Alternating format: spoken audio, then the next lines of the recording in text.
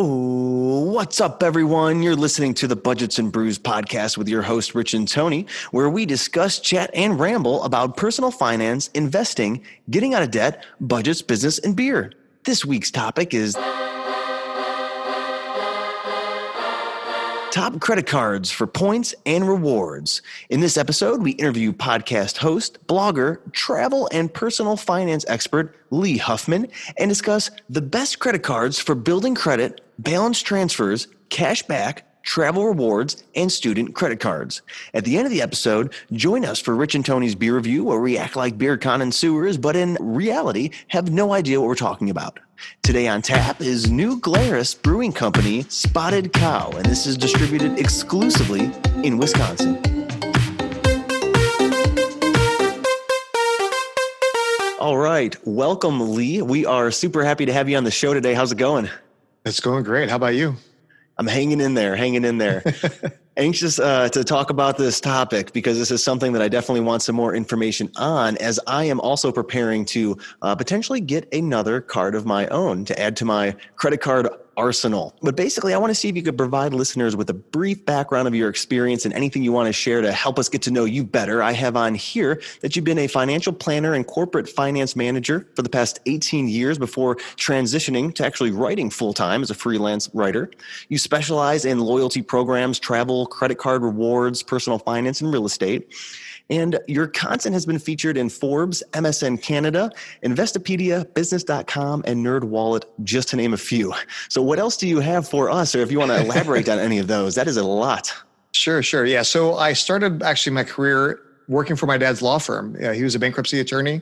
And so I learned a lot of what not to do, right? I mean, there's a lot of just really great people that just fell on hard times, whether it was divorce, medical problems, or just not really being able to stay within their budget. And so they were all great people. They just had a problem, right? And they had way more bills than they had money. And so by learning all that, it really kind of focused on my efforts on how do I make sure that I don't fall into that same trap? And also, how can I help others, whether it's friends, family, or whoever, to make sure they don't fall in that same trap as well? And so it's kind of like an oxymoron, right? You think, oh, focusing on credit card spending and rewards, that's really the thing that gets people into trouble. And so my focus, instead of, it's kind of flipping that script, is proper use of credit cards and credit card rewards actually puts you in a better financial position. And so throughout my career, I worked in banking, worked in investments, and then I started my blog almost 8 years ago. So in December 2012. And so I've been writing online for 8 years. More of it was like a hobby for a lot of times when I was working in corporate finance. It was like a way to get away from Excel and PowerPoint and actually just be a little creative with my brain. And but then, a few years ago, it was made clear to me that it was time to leave the corporate world. And rather than find another corporate finance job, my wife and I kind of talked it through and said, we've always talked about living someplace else. So we made the decision to leave LA and move to Nashville, where I can spend more time with the kids, focus more of my time and efforts on my site, starting my podcast, and then also freelance writing for other websites. And so the last almost 2.5 years, it's really just been a lot of great family time, being able to kind of really dive in even more into the credit card rewards world, and just having a great time. That's awesome. And we'll go ahead and link in our show notes the podcast website, some of the articles that we've pulled from here to start using this discussion as well. So viewers can go ahead and dive more into that. Today, I did want to talk a little bit about what goes into picking the best credit card. We hear that a lot out there. Here's the top 10 credit cards for this and for that. But I really wanted to talk down somebody who is an expert in that field, talk with them to get your opinion and talk about some of the things that you wrote about. So everyone has different needs, wants, and goals. So if we break down the top 3 things to consider, and this is in one of your articles, one of the things you talk about is your credit score. So can you talk about how that factors in to a credit card decision? Yeah. So just kind of in a more basic sense, your credit score determines what type of a risk you are to the bank. And so the lower your score, the higher of a risk you are. And so the more you can increase your score, the less of a risk you are to the bank, and the more they're going to give you better rewards. Because generally, if you have a high credit score, you have low debt, you oftentimes have higher income, and you've shown an ability to meet your financial obligations over time, right? You're not missing payments. You're keeping your utilization ratio, which is the balance versus your credit limit. You're keeping that number pretty low. You're not applying for a ton of credit all the time. And overall, just generally, you're being responsible. And so the more responsible you are with your credit, the more that you are a valuable customer to the bank. And it's like one of those things where they're always taking their marketing dollars and trying to poach the best clients from other banks to come to them. And so the more that you can keep your score up, the better it is for you as far as being able to reap those rewards. And then the responsible spending, like you said, and that's a great disclaimer, is credit cards aren't for everyone. And if you can't utilize those responsibly, it's probably not even worth listening to the end of this, because those rewards really don't matter if you can't make those on-time payments, because then you're getting hit with so many late fees. Absolutely. Credit card rewards can change your life in some regards. Allows you to go on vacations you never thought you'd be able to afford. I know I've flown in first class and stayed at 5-star resorts. There's no way that I would ever pay cash for them, whether it's I couldn't afford it or because I'm just too frugal to be able to do that, right? But no matter how many rewards you're earning, it's not worth it if you're carrying a balance every month. You know, the interest rates that the banks charge for carrying a balance month after month are just astronomical. And the rewards are great, but they're not worth the interest you're going to pay. The next item to consider is spending habits. And this sort of ties into maybe that responsible spending, but why is that so important? Every credit card kind of has like a target customer that they're looking for. And so what they do is they give a general amount of rewards for your average spend, right? Like whatever purchases you're making on a daily basis. But certain cards reward you extra for spending in certain categories, whether it's on a business side, office supplies and like shipping costs, or on the consumer side, gas, groceries, dining, travel. So depending upon where you spend your money on a regular basis, you want a card that kind of aligns with those goals. And then the last thing to consider is your preferences.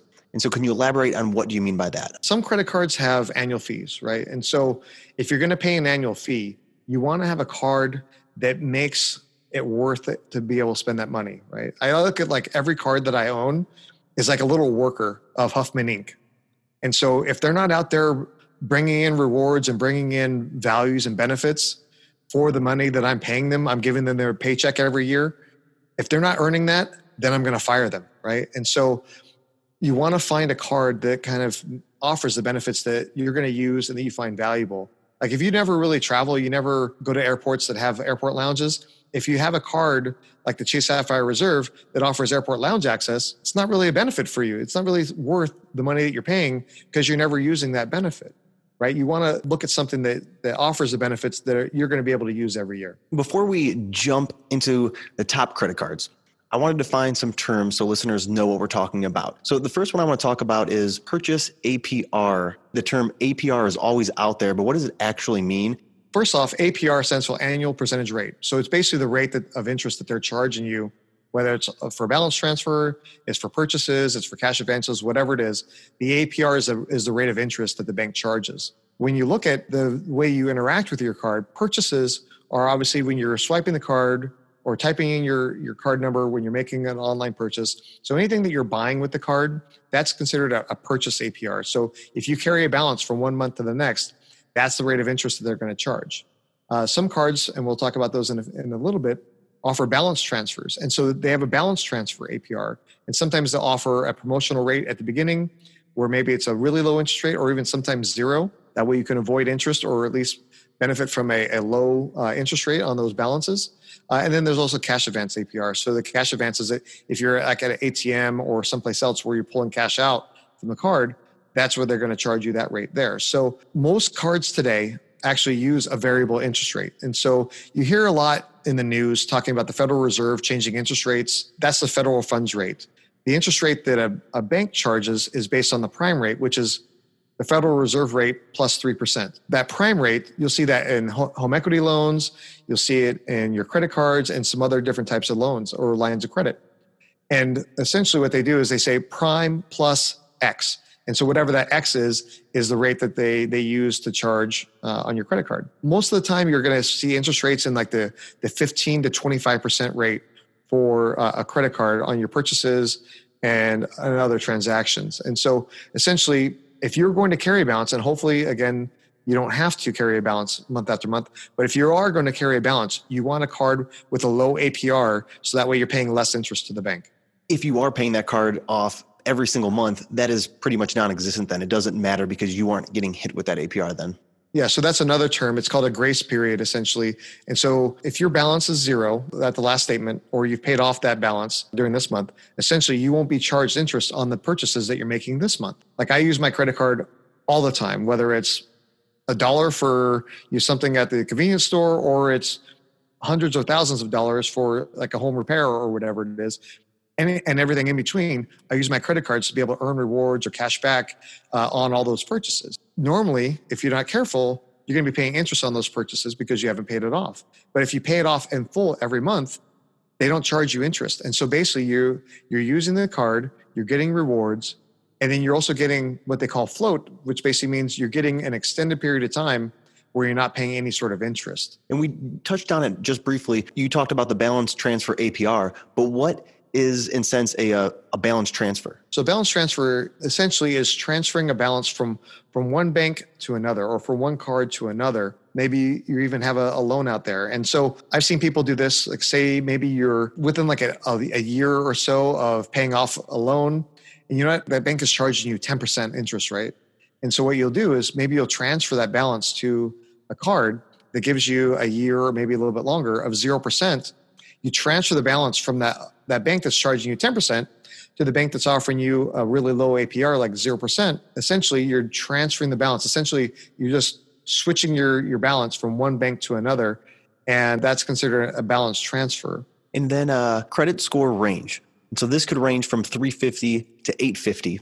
And my question is, if we're adding a new card, how does that affect that credit? I look at it as like a credit score is like a living creature, right? And so whenever you get your credit score, it's as of that date and time, right? And so anything can change, the next day or a month or even a week later. So you basically, it looks at the factors of what's your utilization, what's your payment history, what's your mix of credit, which is your revolving credit, like a credit card, versus like your term payments, maybe like a mortgage or a student loan or an auto loan, as well as your inquiries.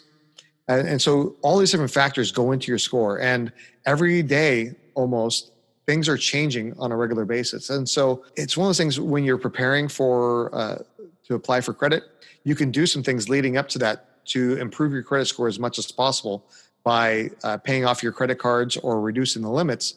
And that way you're giving yourself just a little bit of a boost right before you apply for maybe a mortgage or something. And the last thing that we have on here for terms is the annual fee. And that's sort of self-explanatory, but that is the fee that a credit card company can charge you just to have that card. A lot of times it could be zero, but sometimes it could be as high as $95, $100 a year just to hold that card. Some of them, I mean, right now, some will go up to $550. There are some really prestigious ones that are several $1,000s. I mean, I personally have over 40 credit cards, and I pay about $4,000 a year in annual fees. That's a lot of money, right? That's about $350 a month. The reason I actually pay that is because I get certain values from them, and I'm willing to pay it because of the value I'm getting. Growing up, a lot of parents and friends and stuff like that tell you, don't pay an annual fee. It's a waste of money. It is a waste of money if you aren't getting enough value, if you're not getting enough benefit from that card. So you have to take a look and see what the card is, what the value is, and make that personal decision as far as, is it worth paying that amount of money?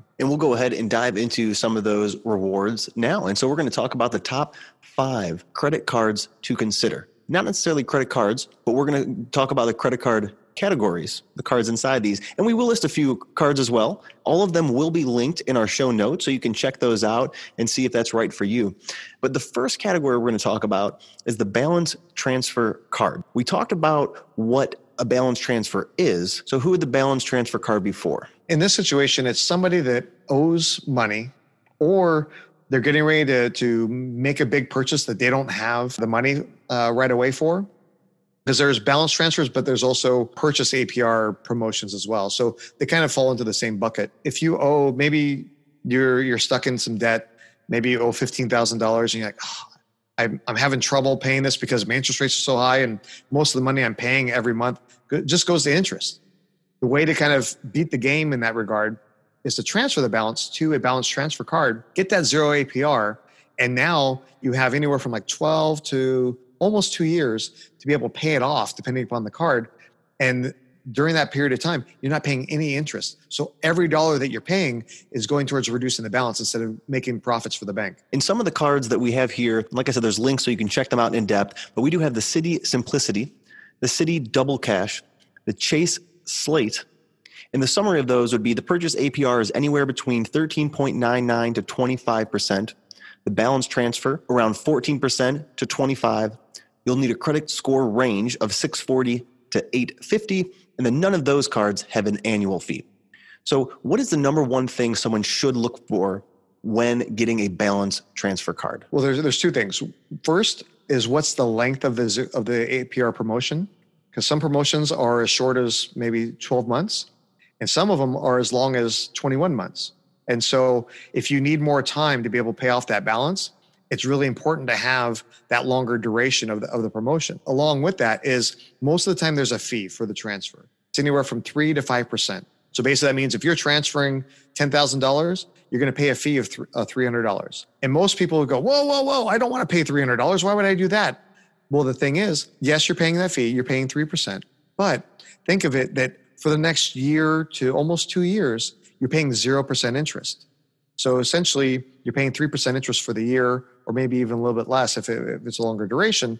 So you're paying a small amount to save a larger amount over time. Because if you know that you aren't going to be making payments anytime soon on this, and your interest is well over 3, maybe 10, maybe 15, over that time period, you're going to be accruing more money that you're going to have to pay back if you instead would have made that transfer. So the next topic is going to be building credit. So here are some credit cards. Maybe you're starting off, you're new to the game, you want to build your credit. And we have here the Discover It secured card, the Walmart credit card, the Target Red card, Best Buy credit card, and the Open Sky Visa secured credit card. In the summary of this, we have the purchase APR anywhere between 17 to 26, the balance transfer APR anywhere between 22 to 25, the credit score range 300 to 850, and the annual fee varies from 0 to 59. One thing before we dive into some of the other questions I had is, what's the difference between the secured card? When you're first starting out,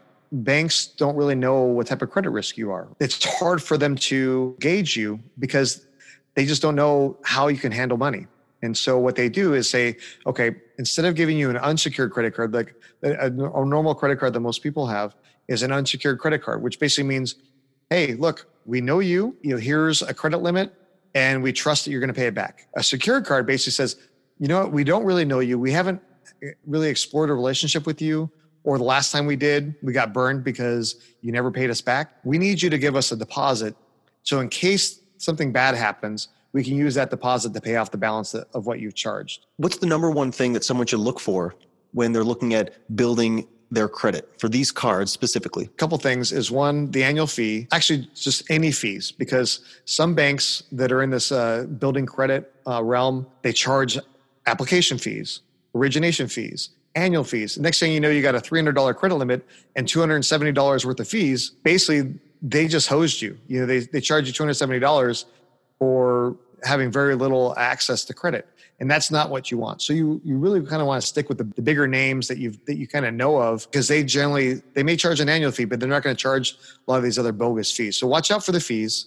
And then two, what you would really love to have is a card that will convert after a period of time. The bank will look at your payment record to see how you've been utilizing the card. Have you been keeping your balances low? Have you been making your payments on time every month? After a while, what they'll do is they will automatically review your account and say, you know what? You've been handling everything good. We're going to convert your card from a secured card to an unsecured card.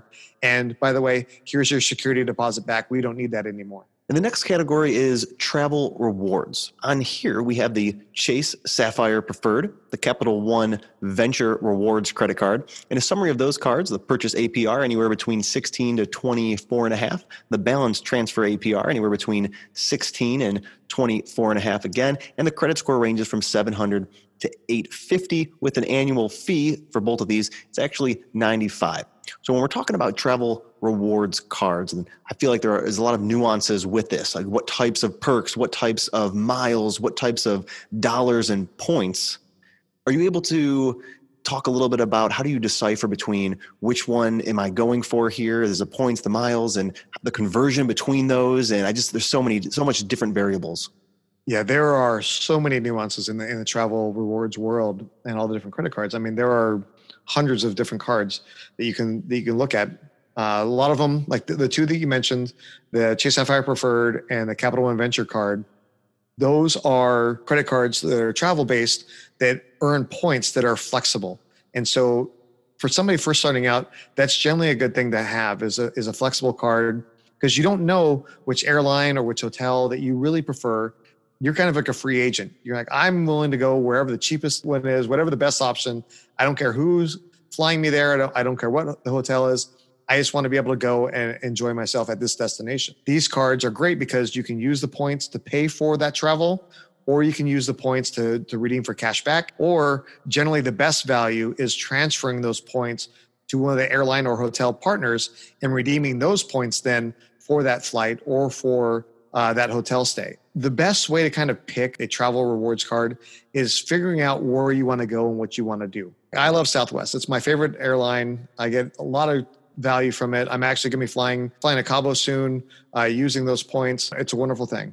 But if you want to go to Asia, you want to go to Europe, South America, Southwest isn't going to get you there. So even though it's a great card, it's not going to do what you need to do. Last summer, I went to somewhere down in the Caribbean. And so while we were there, the problem is a lot of these smaller islands, they don't have every hotel chain. And so if I had Hilton points and I said, oh, I can't wait to use my Hilton points on this island. If that island doesn't have Hilton, guess what? You're not going to be able to redeem them for any of the hotels. You want to think about, where do I want to go and how do I want to travel there? Because again, Southwest is a great airline, but they don't offer first class. So if you really want to live your dream of flying first class and being able to sleep on the plane and get awesome meals and everything like that, Southwest is not that airline. Figure out how you want to travel.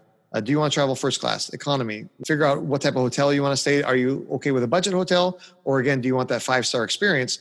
And find the hotels that are there and figure out what type of rewards you need to be able to book that hotel and book that flight and get the card that aligns with those goals. And that sort of answers the question that I had, is what's the number one thing someone should look for when they're looking at travel rewards cards? But it's, what are you related to most? Is it the hotel? Is it the airfare? Is it a certain airline that you're going to? But make sure that you're making that decision based off of what you are typically doing, so it's going to benefit you. Don't just buy one because you saw it on a list and it was the top one rewards card if you don't do any of those things that those perks are offering you. I mean, sometimes travel bloggers or some of the different travel websites or even the bank sites that review all the cards, sometimes they will put the top card on there because it really is the best card. Sometimes though, there's a promotion from the bank, you're telling them, hey, if you push this card, we're going to give you a lot of money. And so it's almost kind of like always like a little bit of a buyer beware. Do your research before clicking on the one that's in that number one spot, because maybe it's the best one, maybe it's not. Once you figure out the airline and the hotel that you want to stay, typically it's the best idea to get the credit card for that airline and hotel. Here's why. One, most of the time that credit card is going to give you free check bags, priority boarding, give you more rewards when you're spending on that airline. Same thing on the hotel space. Generally, you're going to get elevated elite status. So that way you're going to get a perk like an upgraded room, late checkout, maybe even free breakfast. Those type of perks from those credit cards. Most hotel credit cards will actually give you, in exchange for the annual fee every year, they'll give you one free night at one of their properties. And so just that benefit alone, to me, is worth paying for that annual fee, because maybe it's about $100 for the annual fee for that hotel credit card, but you're going to get a free hotel night that is worth sometimes $200, $300, $400, $500. That's a trade I'll make all day long. Same thing with the airline credit card. A lot of airlines charge $35 per bag each way when you're flying. So if you can get a free check bag and you're traveling with a family, like I have a family of 4, next thing you know, that's $140 each way for us to check bags. So $280 for a flight. But if you get that credit card, it wipes away that entire fee.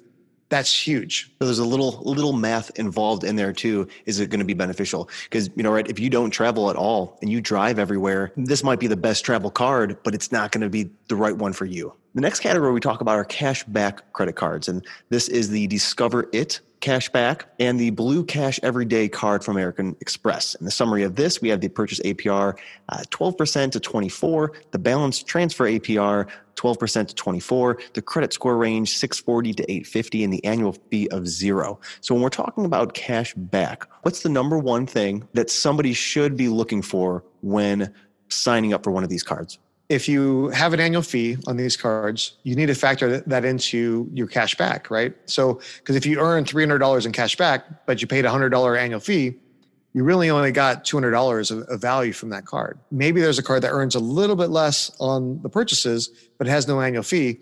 That's a better way to go. Some of the better cashback cards earn 2% on every purchase. And so those are great cards for everyday spend. If you do a lot of dining and entertainment purchases, Capital One Saver card, you can earn 4% cash back on all those purchases. You look at where you're spending your dollars every month and figuring out a card that's going to kind of align with that. 2 quick questions. One, if there's a cashback card and it says you earn 4% for gas, you earn 3% for restaurants, you earn 1% on all other purchases, would you recommend someone just keeping that one card and hitting all those places up to get those rewards? Or would you suggest getting a separate card if it gives you 4% on restaurants? This one's 4% on gas. This one's 4% in grocery stores. Would you recommend actually getting maybe 3 instead of just that all in one? I guess it depends on how comfortable you are with having multiple cards and the confusion potentially of having multiple cards and not knowing which card to spend.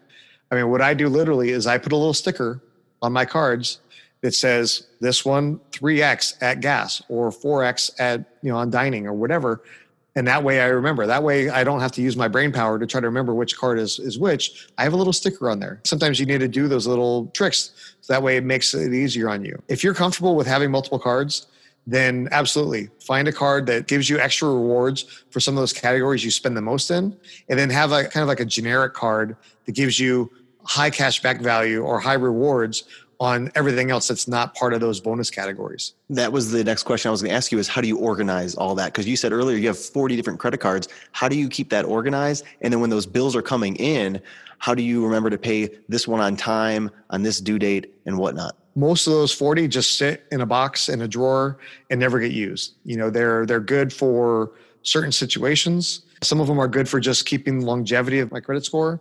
And some of them are good just because I get a free night every year. I'm willing to pay the $100 because I get the free night, but they don't really give me a whole lot of extra rewards, so I don't spend on them. What I do is I just keep maybe 2 or 3 in my wallet, and then I keep my other ones that because maybe I'm going on this vacation now, but I know that next summer I want to go someplace else, so I'm earning my rewards to be able to book my next vacation.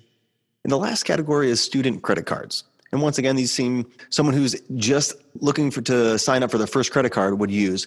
And we have the Deserve EDU MasterCard for students and the Discover It Chrome for students as well. In the summary of these, the purchase APR, 13% to 22, the balance transfer APR, 13% to 22, with the credit score ranging of 640 to 850 and $0 annual fee. So when we're talking about student credit cards, what are the couple things that the student should be looking for? First off, banks love students. So much to the point where they actually had to pass laws restricting banks from being able to lend to students.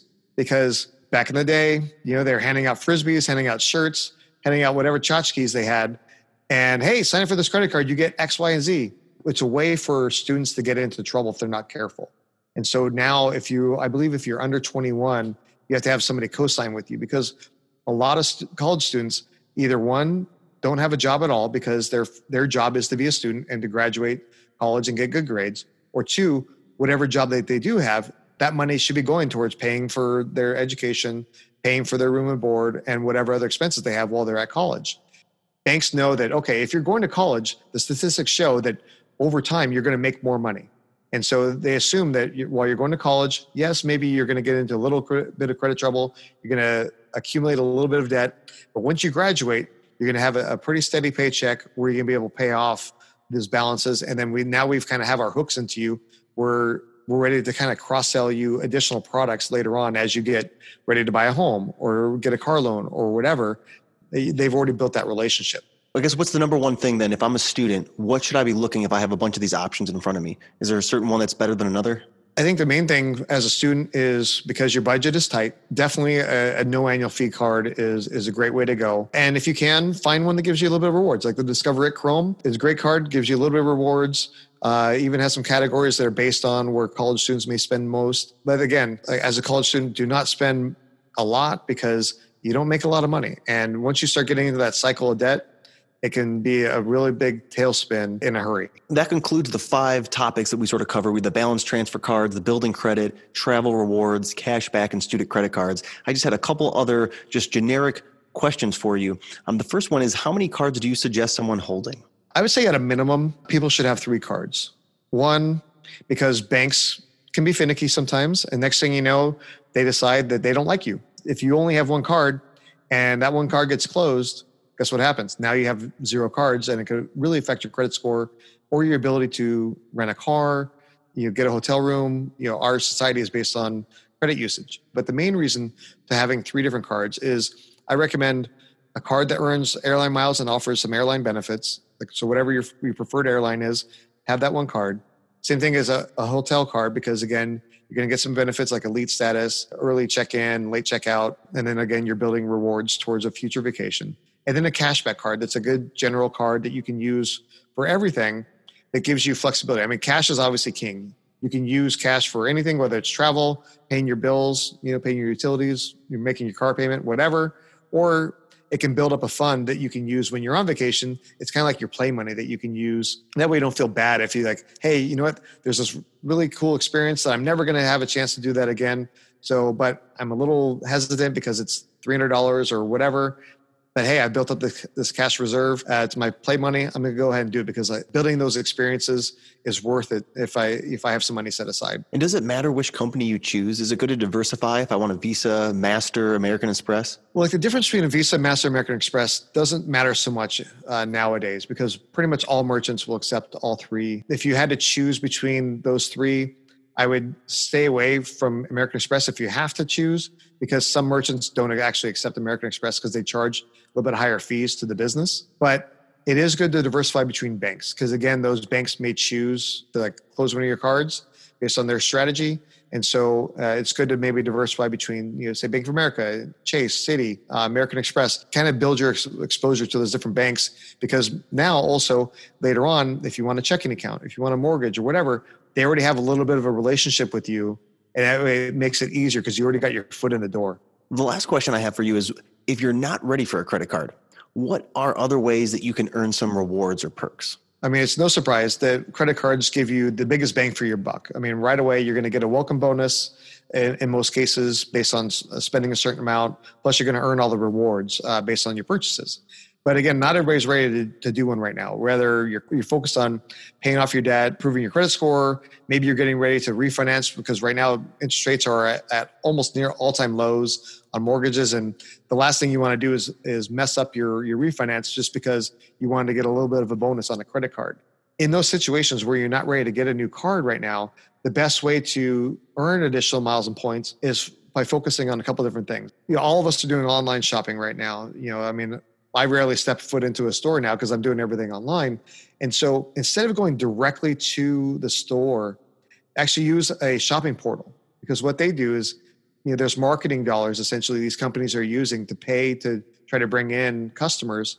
And so by going to a shopping portal, you're getting a portion of those marketing dollars in the form of airline miles, points, or cash back. And so by just taking an extra 15 seconds or so to go through a shopping portal before you make your purchase, you're going to earn a bunch of different rewards. My favorite one is to go to cashbackmonitor.com. And so there, what they do, it's kind of like an Expedia for rewards. You type in a store like Lowe's or Target or Kohl's or whatever you're going to shop and see what they offer. And what it'll do is it'll return a bunch of different websites and show you what type of rewards you're going to earn from that purchase. And then you can either stick with one, say, okay, I want to earn airline miles from American, or I want to earn cash back, and then just go to that portal, boom. And next thing you know, by taking that 15 seconds, you're able to earn some additional rewards. And then a couple other ways is there are programs like the one called Dining Rewards. So Dining Rewards partners with several different airlines. And so what you do is you register your credit card, And then whenever you shop at participating restaurants, automatically, in addition to getting the rewards from spending at the restaurant, through Dining Rewards, you actually earn some additional miles or points on that purchase. Another one is called Dosh. There is a bunch of these different programs out there, but Dosh is another one that I really like because, again, it stacks with Dining Rewards. So now not only are you earning points from your credit card, you're also earning points from Dining Rewards, and then you're earning cash back from Dosh from shopping at those restaurants. And it's a great way. Now you're triple dipping and getting triple the rewards that you normally would. Well, we covered a lot of information, all super valuable on credit cards and the different categories, different types, and ways to go about this. Is there anything else that you want to add? Absolutely. So, I mean, the world is constantly evolving. And so whether it's my site or anybody else's, find somebody out there that you kind of connect with and follow their website. Pick 2 or 3 that you really like because you don't want your email box getting inundated. Go to their sites and just kind of read what's going on and see what's happening in the miles and points and credit card world.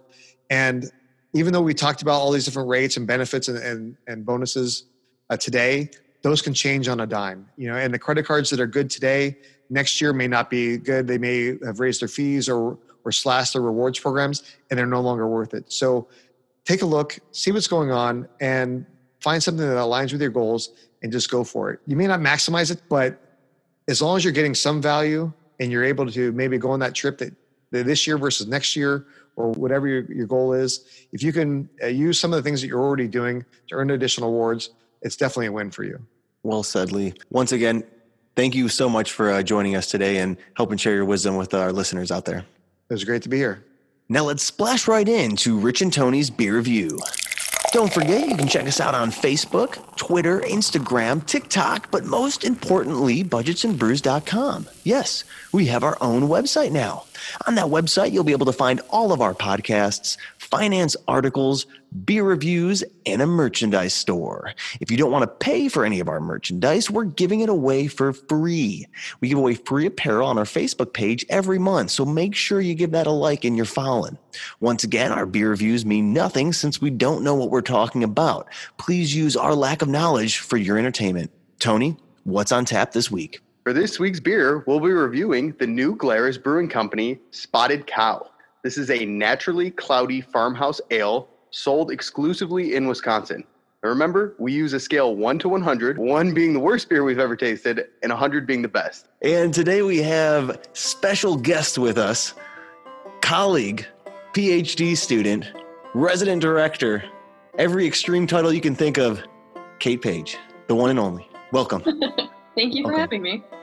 And we are so privileged because, as Tony just alluded to, this is an exclusive Wisconsin beer, and I am so eager to try this naturally cloudy farmhouse ale. I have never done that before. It's amazing. So the bottle right here, we're going to start off with the description. It's 4.8% alcohol, and the description of this bottle, can. We have cans. I have a can. I have cans. Mine, well, they all look the same. Mine looks like a thumbprint. I'm assuming that is the state of Wisconsin, but it's like a thumbprint. I'm not sure if those are supposed to be crop circles because I feel like there might be farms in Wisconsin and crops. I don't know what they're doing there, but that's what I'm getting. And then on the other side, I see a cow jumping over the state of Wisconsin. And It looks like a star in the lower state, which might be their capital, which I don't know is Milwaukee. Actually, the location of New Glarus Brewing Company, which is not far from the state capital of Madison. It's Madison. It's not Milwaukee. It's a cool can. I mean, there's a lot going on. It's kind of got this yellow to orange background, like a sunset. As Rich mentioned, it's like the state of Wisconsin there, but it looks like a thumbprint like on top of it or something like that. There's a spotted cow. I mean, it definitely grabs the attention. I think you mean that this is like the staple of the state of Wisconsin. Like this is our bread and butter is the spotted cow. Absolutely. The beer. So it does look like if I was in the store, though, not to lie, I probably wouldn't buy it if I didn't know anything about it. Just the bottle doesn't look cool to me, hip to me. It looks elementary. It looks like the colors, like I don't know, the contrasting colors aren't really there. It's not popping. It's not too eye-grabbing, but we'll see if we can make up for that. So we're going to go ahead and go with the pour and head retention, and this is out of 15. Let's go ahead and hear those cracks. Cracks open. Here we go. Get him close to the mic. Ooh, there we go. That's a good one. That's real. That's the live cracking action. And Kate, we try to have a 45-degree angle pour on the can or Right. cup, and then after 45, you just sort of tilt it straight up. And we don't know we just do that. I think that's the way to pour a beer. Maybe we should look this up for our next episode. I can get us started here. This looks like a perfect pour, honestly. So I got it in my glass here. There's about an inch, maybe a little bit over an inch of head on top, and it's just kind of hanging around. And I think it looks like a pretty good pour. I'm going to give that a 9 out of 10. Kate, what do you think? Well, I've got about maybe a half inch, quarter inch of head on this, and it looks like picture perfect beer, to be honest. So I'm going to say at least a 12. All right. This is an exclusive Wisconsin pour. I really like this pour. It was about 2 inches. I had 2 inches of foam. It's rescinding slowly. I don't mind it. It almost looks like if I were to walk in to a German brewery pub action thing in a different country, and I walked in and it had like the Western doors that sort of slid open, and I was like, give me a beer, and someone threw one of these things down and it slid right on the bar. Like that's what it looks like, one of those old movies, like a nice good foam. Why do they have Western doors in Germany? It's popping in my head. I'm thinking Western. 14 out of 15. All right, nice. Let's go to the appearance and color, and this is out of 10. So the appearance mine looks on a little bit on the lighter side. I see a lot of bubble action coming up the side, which I like to see. It's a little bit lighter, like I said, like yellowish, but it reminds me of kind of, just because of the can and everything, you got the cow on there. It reminds me of like a farmer's beer, and maybe just like a little bit of like some Western dust like blew into it because it's got that cloudy look to it. I think it looks pretty appetizing. I definitely can't wait to try it. And there's a lot of bubble action. I will give this, for appearance and color, I'll give it an 8 out of 10. Looking at this reminds me, and this is probably because this is what I did growing up, but it reminds me of grilling out in a sunset later on in the summer afternoon. This is the perfect fresh cold beer to have on a nice hot summer day. So I'm gonna give it a 9. Okay, it is cloudy, so I will say that the name, the Natural Cloudy Farmhouse Ale, it holds up to it. It is definitely cloudy. It is a subtle yellow. A subtle yellow to me. The bubbles, the action. There is a lot of dancing action in mine. Mm-hmm. Like it is fizzing straight up. Like if you were to have dropped a sweet tart. I've never done that before, but in like a pop or something, how it's sort of an Alka-Seltzer. I think that's probably a better descriptor. And that's almost what it looks like, but it's all coming from the bottom of the cup, and it's just rising. And I'm like, that's sort of cool. It sort of looks cool. Definitely foggy. And it looks like a summer ale. So you mentioned summer. It almost looks like a summer ale beer put into this. I'll give it a 7. I'll give it a 7. Next we have is the smell out of 20. All right, let's get in there. Huh? Yeah, don't be afraid to get your nose wet. Ooh, that's nice. Trying to figure out like what I'm smelling here. I don't know that I've ever smelled a beer. It doesn't have a very overpowering taste. I'm really trying to get my nose close. Smell. I'm really trying to get my nose close to it and get like a big whiff. I can definitely smell like a little bit of hint of fruitiness maybe. It's like apples. Apples are not an overpowering fruit smell, but it's sweeter. I like it. I think it's good. It's not super overpowering. Actually, typically when I smell a beer, I like to have that like robust, like, oh man, I can't wait to try it. Like it smells amazing. It just kind of sets like a taste up for you. This one doesn't really have that too much, but it does smell very pleasant. I'll give it a 15 out of 20. I couldn't smell anything for the first 5 minutes. It hasn't even been 5 minutes. I couldn't smell anything. Like I'm like, I guess this is a beer because I know it's a beer. It's like tricking my head. But then as soon as Kate says apples, instantly, that's exactly what it smells like. It's very subtle. So very subtle. Again, like you really have to get your nose up to that and actually go ahead and take a waft, a big sniff of it. But it does smell like, and almost not just apples, an apple cider, like a cider ale or some sort like that, like a very appley apple. That's what it smells like. However, on the website, it has flavor. The flavor is the very first thing, the ingredient, fun. It's fun, fruity, and satisfying. That's what the flavor is. I'm going to give it a 14. Yeah, I agree. I'll go with a 15. I'm not a fruity beer kind of a fan, but the smell is pleasant. Yeah, it's not bad. I mean, nothing to write home about, All right, our favorite part is the taste. Yes. This is out of 30, so All right. This is the majority. Cheers. Cheers. You definitely know it's a beer once it hits your mouth. Yep. That is just the smoothest beer. Pleasant. Mm-hmm. Well, maybe not smoothest. It's a smooth beer. It's smooth. It's a smooth beer. There's a little fizzies. Yeah. Like when I drink it in my throat, I feel a little wave. Like, have you ever been to a wave pool? Like back they had it at Six Flags, Joggle Lake, and they were coming out there and everyone's like, whoa, and the wave hits. Imagine if that was the fizz. You get hit once and it's sort of over real quick. And then all of a sudden you're waiting again. Woo, another fizz if you have another drink. And it just sort of follows right down your esophagus and it's there. So, and I like it, but the fizz is not overpowering. It is super soft. It's like, it almost like if you're petting a dog, one quick pet, boop, fizz, and there it is. So that's what I would say. It is smooth. No, I didn't really get a lot of fruit. It more was a beer. It was a beer. I felt maybe if a scale of 1 to 100 of hops, I felt like a 17 hops. Like it wasn't extremely hoppy or anything like that. It was just pleasant, smooth, calming. It relaxed me. I liked it. So out of 30, I'm going to give it a 26. I like it. I think it's pretty good. I'm not blown away or anything by it because I like the IPA. I like the really bold beers. It's not super bold, but there's a lot of bubble action going on, as we said, and you can kind of taste that when you take a sip. You know, you can feel it in your mouth. You can feel it on your tongue.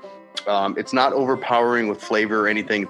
So it does have that smoothness and it's very drinkable. This isn't a beer I'd be like out chugging or anything like that, but it's something you want to actually enjoy. So you want to probably like drink this slow or maybe have it with a meal. I think this would pair really well with a meal or a cookout. And for that reason, I'll give it a 24 out of 30. And thinking, or speaking of pairing, the top 3 foods: barbecue, grilled steak, and jambalaya. Those are the top 3 pairing foods that this beer recommends. I definitely see that. I mean, it tastes like home, so I absolutely love it. And you're not wrong about the bubbles. I think this is, if it's not already prescribed by some doctors in Wisconsin, this is the perfect thing to drink when you have a cold. Yeah, it's like a fun bubble reaction. Like the old school game where you're all in gym class and you got the parachute and everyone waves it up and the ball, it shoots or someone runs in the middle. Like a fizz, quick fizz. Yeah, I think it's just a good crisp flavor, but it tastes like beer. It doesn't taste like a cider. It tastes like an actual beer, which I absolutely love. I'm going to stick with probably 28 on this. Okay. Yeah, that's respectable. The aftertaste. Here we go. The aftertaste. This is going to be out of 25, and I'm going to need seconds. All right. So I just took my sip. First impression, aftertaste goes down very, very smooth. Not a whole lot. It's over very quick, I feel like, after you take a sip, which I kind of like. It's good. I would expect that for this kind of beer, but not a whole lot of flavor sticking around or anything like that. So for the aftertaste out of 25, I'm going to give it a 19. For as much as this does taste like a beer and not like a cider, there's not an overpowering aftertaste. You don't feel like you need a mint right after. Right. It has an aftertaste of a cider, but not too sweet. So I think that's a good aftertaste. It's out of 25 for this. Mm-hmm. I'm going to go with 20. What do you think of Rick? Yeah, no, I think I just agree with everyone. It doesn't linger. It's pretty quick. Like it hits it. It's just like a typical beer. Okay. It fades away. I would say comparable aftertaste to like a Miller Lite, a Bud Light, just like a lighter beer, a lighter, refreshing beer. Like that's sort of the aftertaste. And you still get that beery feel. You get the cidery, weird smell of it. And then the pleasant, fizzy, great drink. And then afterwards, it's just like a regular, typical Bud Light, Miller Lite, Coors Light beer. I enjoyed the aftertaste. I'm going to give it out of 25. I'm going to give it a 20. All right. And now for the overall rankings, I have an 81 out of 100. This is out of 100. So great. That's a B minus. That's a B minus. So yeah. I got a 81. For me, I gave this a 75 out of 100. And I think that's just because I've had plenty of other beers that I've enjoyed more, but it's still a great beer. I definitely would buy this in a store. And I've got 84 because it's a good, respectable, classy Wisconsin beer. All right. And that wraps up episode number 19. And if you enjoyed listening, we ask you give it a thumbs up, subscribe, or follow. And oh yeah, please share this episode with friends and family if you found it beneficial. Also, don't forget to leave a review and comment on what topics you want us to cover for the upcoming weeks. That does it. See ya.